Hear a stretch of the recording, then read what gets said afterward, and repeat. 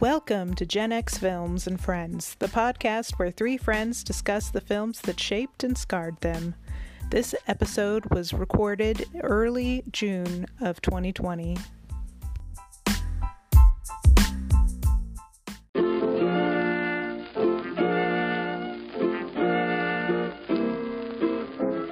The World According to Garp. As a kid, raised to be a middle-class white feminist with lofty ideals such as, I might keep my name when I get married, and I should get equal pay for equal work, and why are only boys ever given breaks from classwork when furniture needs to be moved?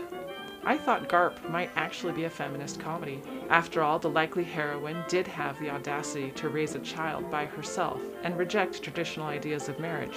But watching it as an adult, I realize it is a 1980s cartoonish male vision of feminism. A hyper-sexless woman who mysteriously always wears her nurse's whites rapes a man who may have enjoyed it. Later, she creates a safe house for prostitutes, for women who turn their anger into violent acts against their own bodies, and the most relatable character, a transgender football player. There's a writer, a house husband, who, of course, cheats on his wife, followed by her revenge affair, which results in, of course, the tragic loss of a child and the bitten-off penis of the transgressor. There's a consolation baby who has the unenviable burden of making everyone feel better for their stupid mistakes and resultant hurts. Then there's a mysteriously sadistic woman named Pooh, who has no voice, no backstory, no context, but like lightning causes a wildfire, forces a plot to its pointless conclusion. I'm embarrassed that I ever referred friends to watch this movie based on my childhood assumption that it was rooted in feminism. A movie directed by white men, based on a book written by a white man, told from the point of view of a white man, only had one thing in common with the feminism I grew up with. It was chiefly about white people. The one thing I'm so over. Thanks for joining us. We are reviewing The World According to Garp. And also, this is post, or in the middle of George Floyd protests. So I don't know how that's, I don't know. It seems weird doing this podcast to me, actually, with everything going on. Mm-hmm. Yeah. Yeah, I have to admit, at the end of the movie, the first thing I thought was there was not a single person in that movie that wasn't bright white. Mm-hmm. Yeah. Like, I don't think there was even a background person who wasn't white. Like, it was really white. Of course, it took place in New Hampshire, but there was a woman who asked, none of the main characters, but asking Jenny to sign her book for her husband. Oh, yes. But I think that's right. The only lady. And they may have done that because she was in a city to try to make it a bit more real, you know? I don't know how they lived in New York. New Hampshire is part of the movie. They lived in New York City, and everybody in the street was white. It seemed.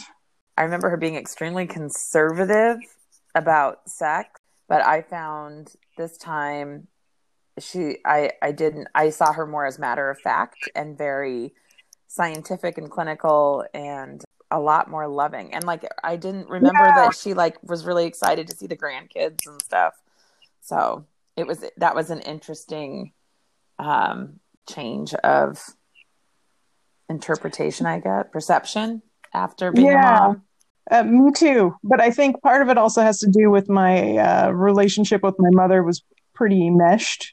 And so seeing a mom actually give her kid independence, because that's what she would do a lot of the time. She let him sit and have his weird thoughts, you know. Mm-hmm. I think I interpreted that as her not caring as a kid because of the kind of relationship I had with my mother. And then now as a mom and trying to figure out how to support your child who's completely different from you. I don't know.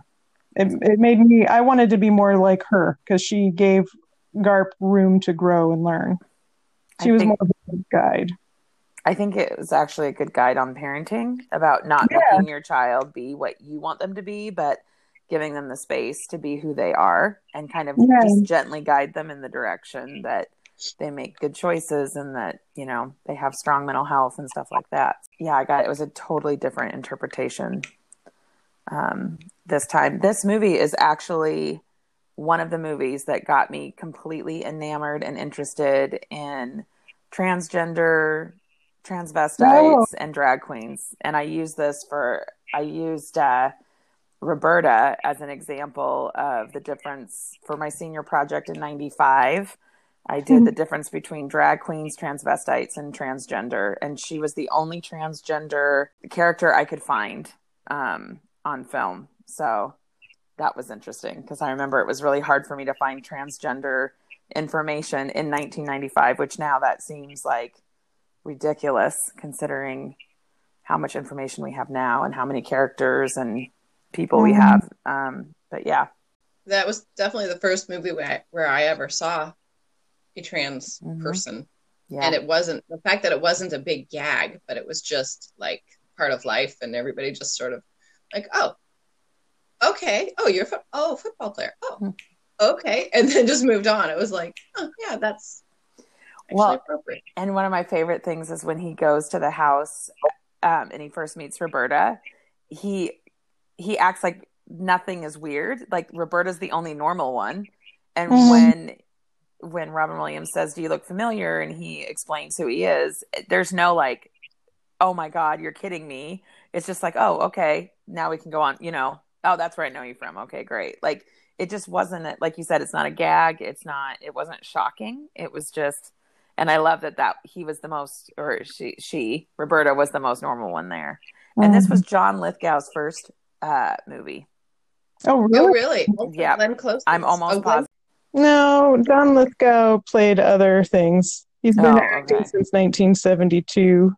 But was this his first major? Maybe it was his first major film.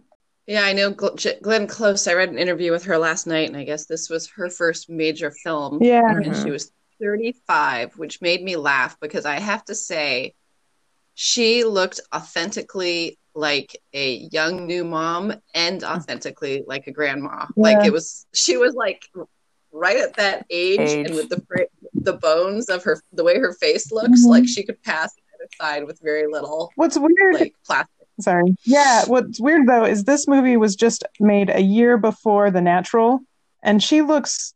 So I had listened to a review about The Natural they said how they made Glenn Close look rough, and I was like, you're being judgmental. But then comparing her from this movie to that movie, they are kind of right. Like this movie really did a good job of making her look really good. Like you said, when she was young Jenny, she definitely looked authentically young. But in The Natural, when she was young, whatever the heck her name was, Iris, whatever, she did not. One thing I thought about too, Beverly, is something you said about The Natural, about how Glenn Close's character it would have been more interesting to know about her story. I felt the same thing about, like, I would much rather know how Jenny decided to do all this and I would have much rather enjoyed Jenny's story, I think, than Robin Williams' story for sure. That was one thing I was a little disappointed about when I thought, after watching the movie, I remembered it when I was younger. I really liked it when I was, I don't know, I think I watched it when I was 12 or 13 or something. And I really liked it. And I always thought of Jenny. I actually loved Jenny's character when I was younger. And I always thought of Jenny as being like total, like unintentional feminist. She just does what is true to her heart. And I liked that. But now watching it as an adult, I didn't feel like it was, I felt like by not giving very much motivation really to any of the characters, but not fleshing out their motivation very much or their nuances of their personality, it kind of did a disservice where everybody felt just a little too cut and dry. Like the Emily Jamesians. You never really understood why or Ellen. They were compelled to do. Yeah, Ellen, thanks. Why they were compelled to react the way they reacted. You just trusted that Jenny said they were angry. And, you live in this world, so you can imagine why women might be angry. But I don't know. It wasn't, I was looking at the book he wrote about the whole issue. And I was like, how did he get that much to write about when we don't get, like, what's in the rest of that damn book? And with Jenny's character, it's the same thing where you're like, I want to go into what her book is about. I don't know. I felt like it was like the writer, again, kind of knew enough to know that he wanted to put together some madcap adventure type story of life, but didn't have enough depth of thought to want to actually take us on the characters' journeys themselves. Yeah. With one of the reviews actually that I read for the contemporary reviews, the person complained that it was basically a string of vignettes because it's like they tried to get all the juicy parts of the story. And so that was their complaint, is that it was relatively flat because of that. That's kind of how I felt too, which is funny because that's like Terms of Endearment also did the same thing for me. So I was like, was that a thing? Probably was a thing in the 80s. I felt like we didn't really know anything about Garp. Like and like what you said, like his motivation, like the whole thing with the babysitter.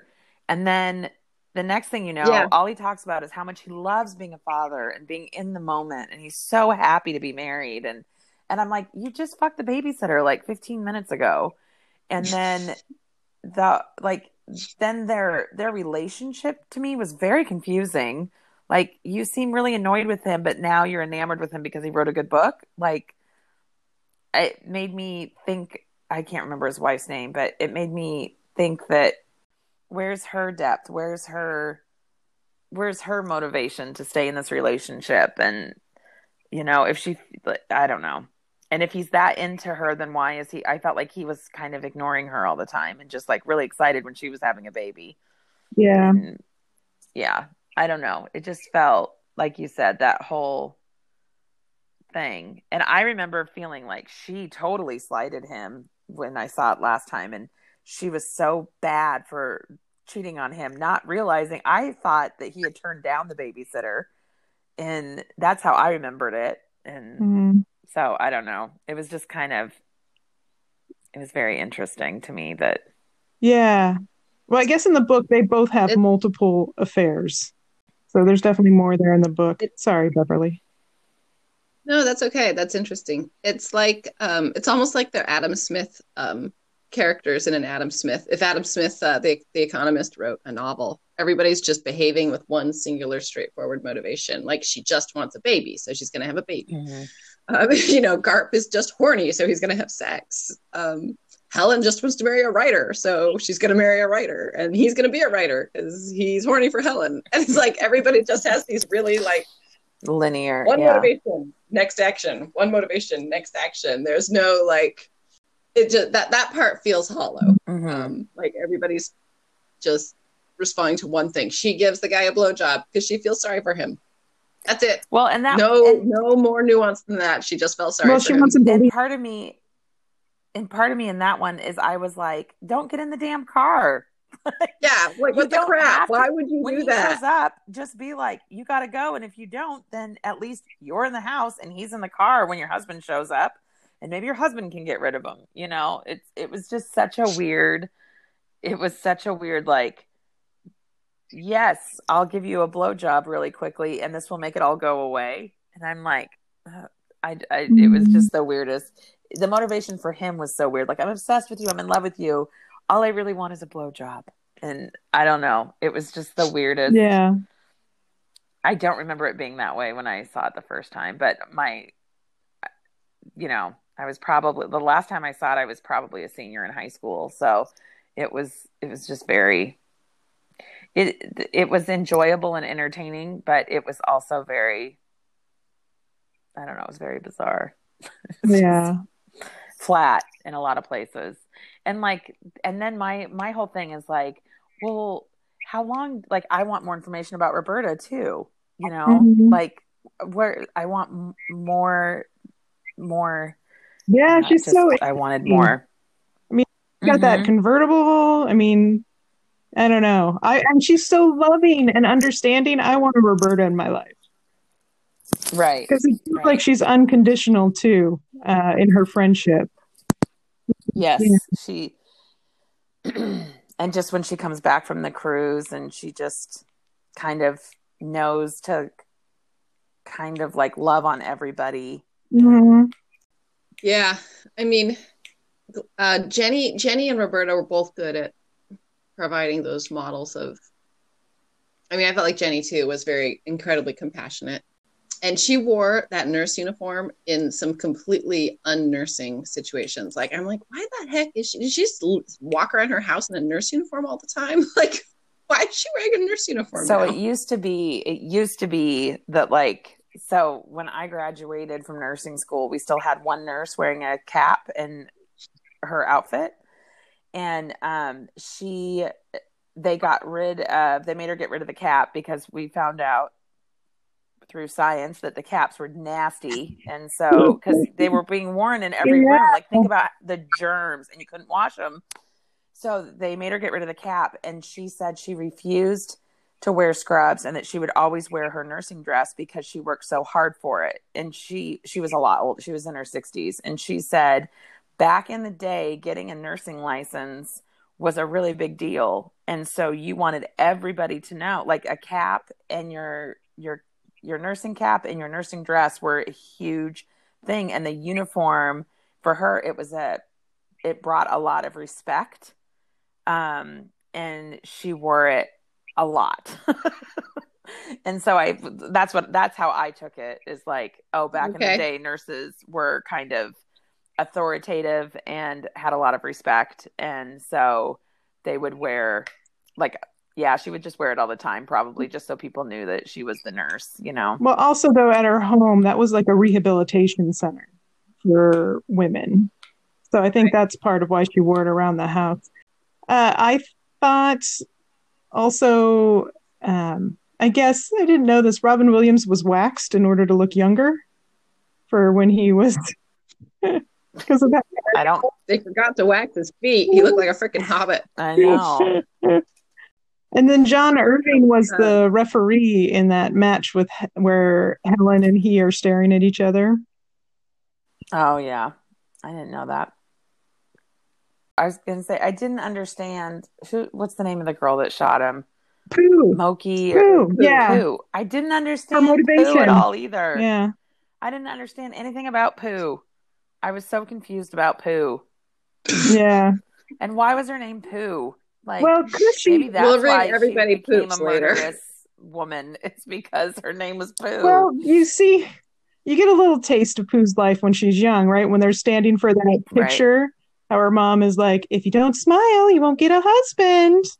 Mm. It's just, but yeah, there has to be something more in the book about Pooh's hatred for Garp for some reason, because she doesn't like him when she's a kid. Right. And I guess in the book, he develops a relationship with Ellen James. It's not just a moment. They have a deep friendship. Which, when I saw Ellen James, I was like, does anybody? Or, this is a robbery! Whatever it was. Oh, yeah. Oh, get down. Yes. This is a robbery. That's what I thought, too. Amanda Plummer. Good old Amanda Plummer. Yeah. Yeah. I'd totally forgotten that she was Ellen James. I don't know how you guys are, but I'm still stuck on events. And it just doesn't feel... This podcast feels like it's being pushed today. I don't know. How do you guys feel?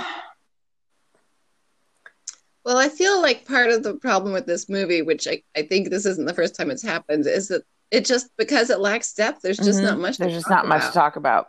It's just kind of white bread, you know? I mean, in addition to being a bunch of white people, it's kind of fluffy and madcap realities of life, which aren't anybody's realities, by the way, some of them. And then it's done, and there's nothing really to sink your teeth into. Yeah, it feels kind of like the last couple have been kind of the same, like,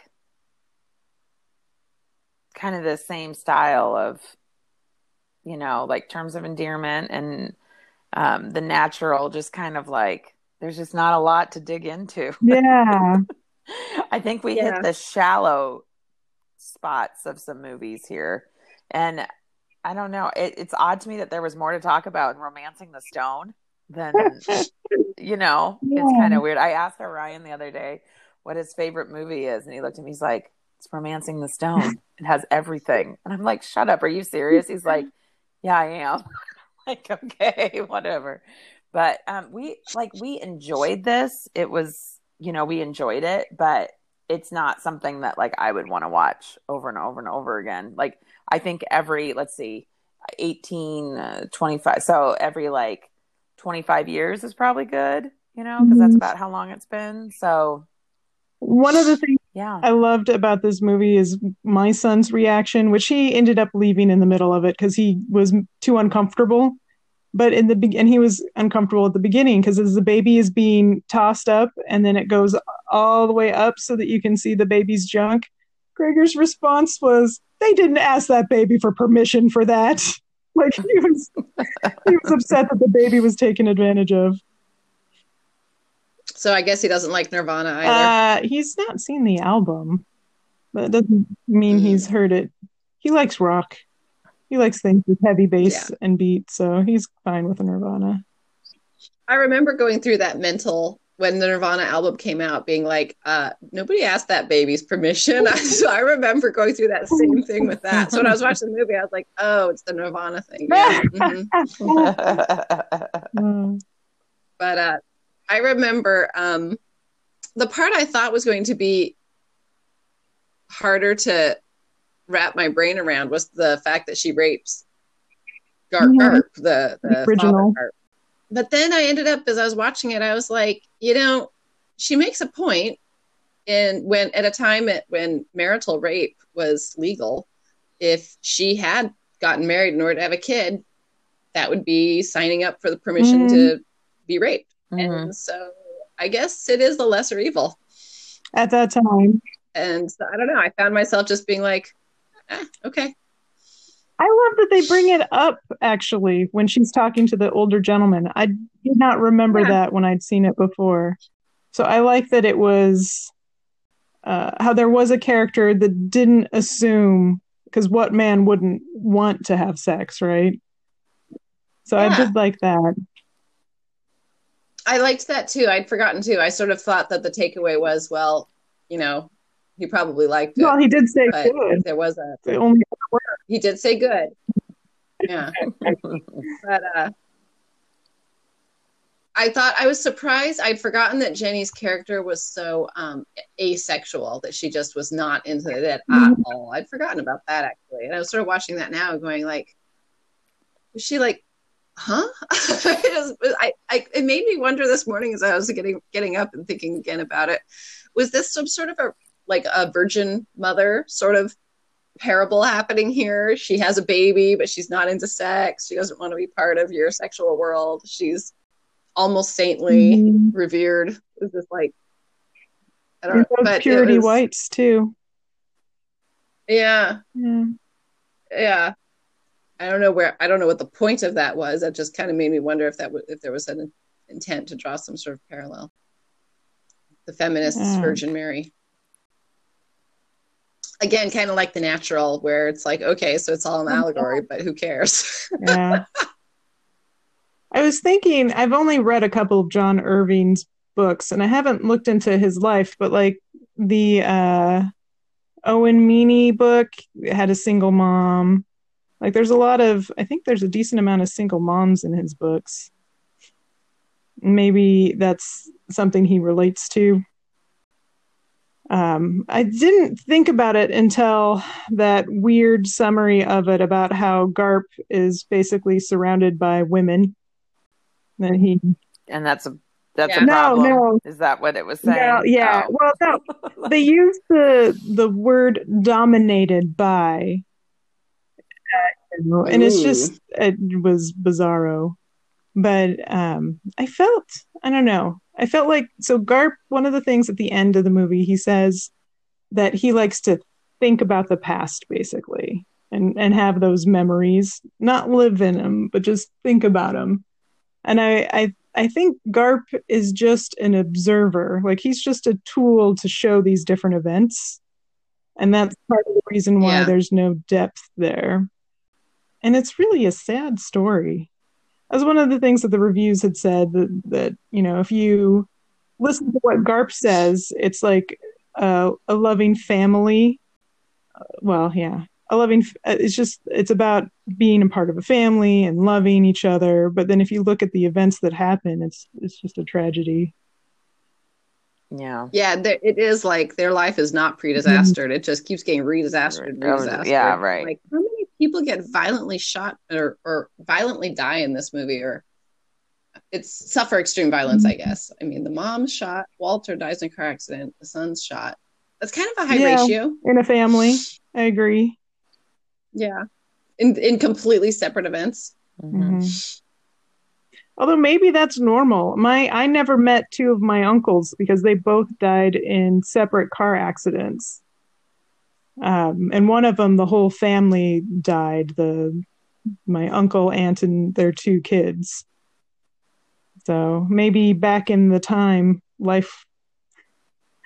Well, it was pre-seatbelts. Yes. Yeah. And that's I know my grandmother lost a brother in a hunting accident and another brother in like a car accident, and another one died young from a heart attack or something. So like, that's 3 out of like 8 kids.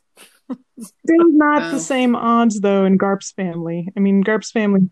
No, that's true. It's only like 5 people. Yeah. It was, and even their like scene where he comes in and talks about how he misses her and he's letting go of some of that anger, even that felt kind of artificial. And then it's like, let's make a baby again, because that's the only thing that works in our relationship. That part felt really like, really? You miss Walt? Let's have a baby? And that's the whole healing conversation that you guys have about losing your son. Right. I don't know. It was like Roberta was such an integral part of everything, and I loved that. And like you said, it was just so loving and caring. And one thing that I did think was interesting is they were playing the game when the boys were pretending that she was the princess. But then they called her, I thought they called her Uncle Roberta. And I was like, I missed that. Sorry, wait, you just called her a princess? They used the wrong pronoun at one point, and it was just weird to me. Like, you're talking about how you're saving your princess and all this, and then I think they called her Uncle Roberta. And I was just like, oh, that's interesting. I guess things weren't, I don't know, as progressive as maybe we thought, but still, it was just one of those things that I probably didn't even notice back then, but now you notice those things because pronouns are such a big deal, and it's something that we do out of respect. So it was interesting to think of just little things like that you would notice. But I just think there's not a lot to unpack. I think we've unpacked most of what we can get from it, unfortunately. Yeah. Yep. I think you're right. Yeah. And it just glad I rewatched.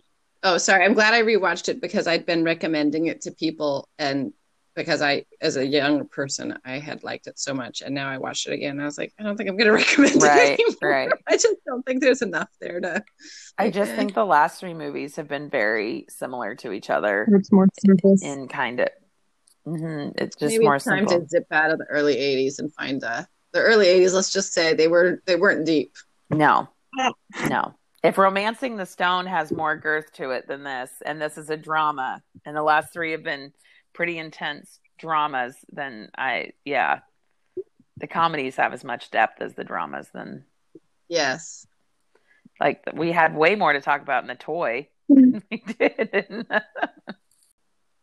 One thing though is I remember, Beverly, when we were young, and I can't remember, maybe it was when we did our trip around Oregon and Washington after graduating. But I remember you telling the story of the Undertoad. You and your sister were like yelled at by some lady to watch out for the Undertoad, and you spent like I don't know how much time looking for a toad under the water.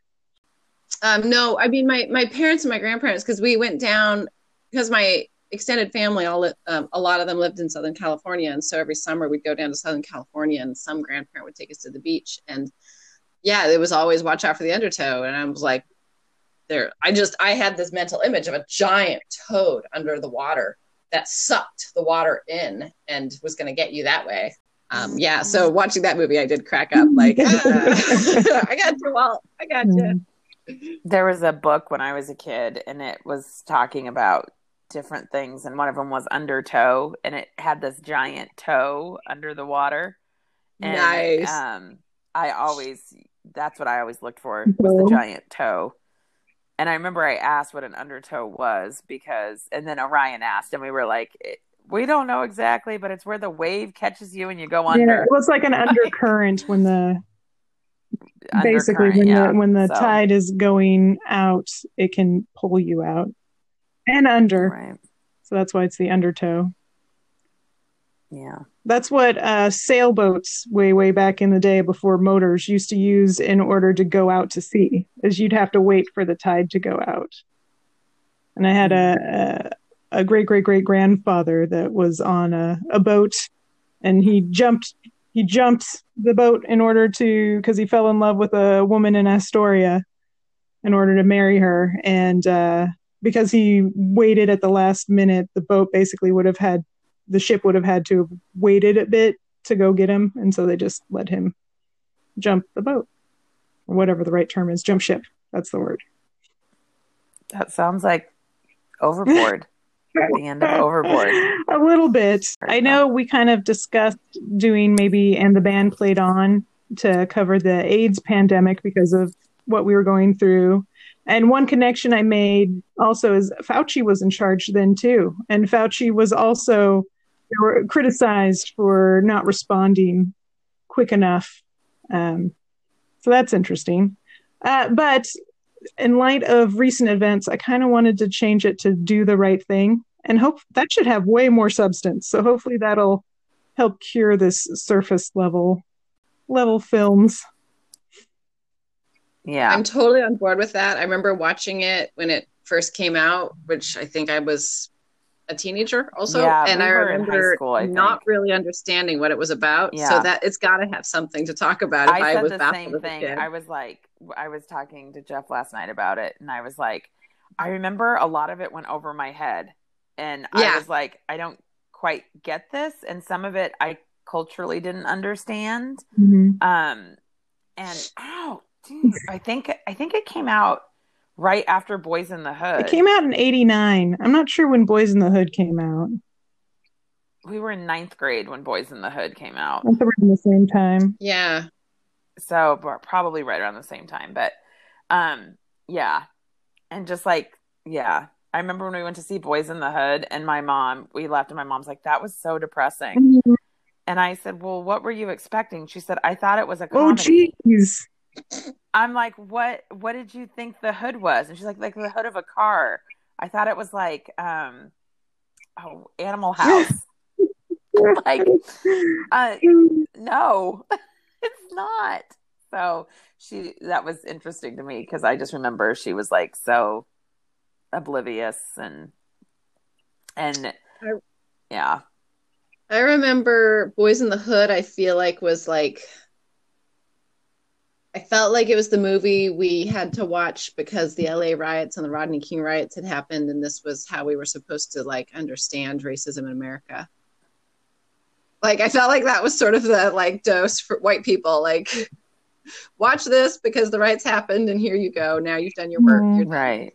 Right. I don't know. I mean, I thought it was a good movie. I remember being very moved by it when we watched it. But yeah, I feel like that was it. Like, there were the riots and it was really awful. And then we watched that movie, and then that was it for race education for 1989. Well, it was interesting to me because Malcolm X came out not too much later, and I had read most of the Malcolm X biography, but it was so I had to carry a thesaurus because the language was so above my like understanding that I constantly have to look in a thesaurus to see what the word was, because I didn't understand the word, and it was a really heavy read. And then when Malcolm X came out, I just remember being super disappointed in like the whole movie, because I just felt like it wasn't what I envisioned when I read the book. But it just didn't, like, Malcolm X didn't get the same it didn't get the same attention of white people, I think, that Boys in the Hood did, which I thought was interesting because I felt like Malcolm X was a lot more important of a story, I guess, like an understanding history and stuff like that. But yeah, it was just. I think he wasn't. I mean, really, the way I remember Boys in the Hood, it's about how systematic racism makes Black gangsters attack each other. But it wasn't about like white people. It didn't actually call on white people to do anything about it. Right. Whereas Malcolm X is a little bit scary because he's got this history of not, he's not giving white people a pass. And so I think that's part of the reason why. I mean, when I was growing up, I felt like he was like the anti-Martin Luther King. No. If we fail, we get Malcolm X. But if we do a good job, we can have Martin Luther King as our icon of civil rights. And but I knew very little about him. I had no idea that he was like a great writer. And he's amazing. And we did brilliant until I was in college and I read some of his writing and I was like, wait, what? why were we dismissive of this guy? And just all we saw was his anger. Well, and he was, and the funny thing is I feel like the dad, Lawrence Fishburne, in Boys in the Hood is more like from the teachings of Malcolm X and, being educated and he has some great conversations about being a Black kid in LA and stuff, and it was just, I don't know, it's interesting because I think Malcolm X was more edgy. He was an activist and he I think he made, he wasn't always super peaceful, and I think he was a lot more so I think he scared white people more. Yeah. And that's why we didn't learn about it very much in school. And that's why we learned about this little, like, nice little Martin Luther King. And he was a reverend, whereas Malcolm X was in jail actually for committing a crime, like a real crime, not just a refusing to.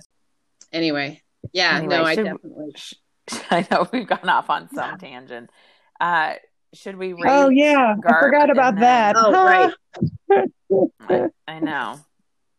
Should we do airplanes up in the air? Oh no, babies in the air. What about babies? What about earlobes? Ooh, yeah, bumpy earlobes. That seems appropriately trite for a rather trite movie. I think I'll give it 2.5 earlobes.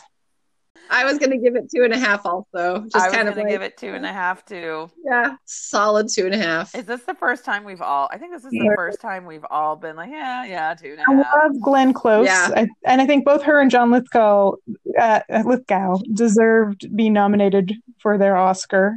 It was Glenn Close's first nomination, and like I think did she finally get the one? What was it, in 2018? She was like Susan Lucci. She always was nominated, but she did not exactly. But yeah, she did great. I loved her, and then John Lithgow too. And I thought one of the things I thought was refreshing was Robin Williams never was Robin Williams. Never broke out. Yeah, I thought he did a good job. Fine. It just they didn't have much to work with. I felt like they had pretty things. I think it was pretty, right? But like a lot of pretty things, it was shallow. Yeah. Well, there we go. So the next one is Spike Lee, Do the Right Thing.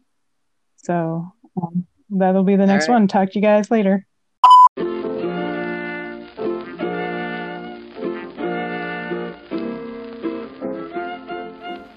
And there you have it. Next episode will be Do the Right Thing, which can be found on streaming platforms out there. Thanks for listening, and don't forget to subscribe.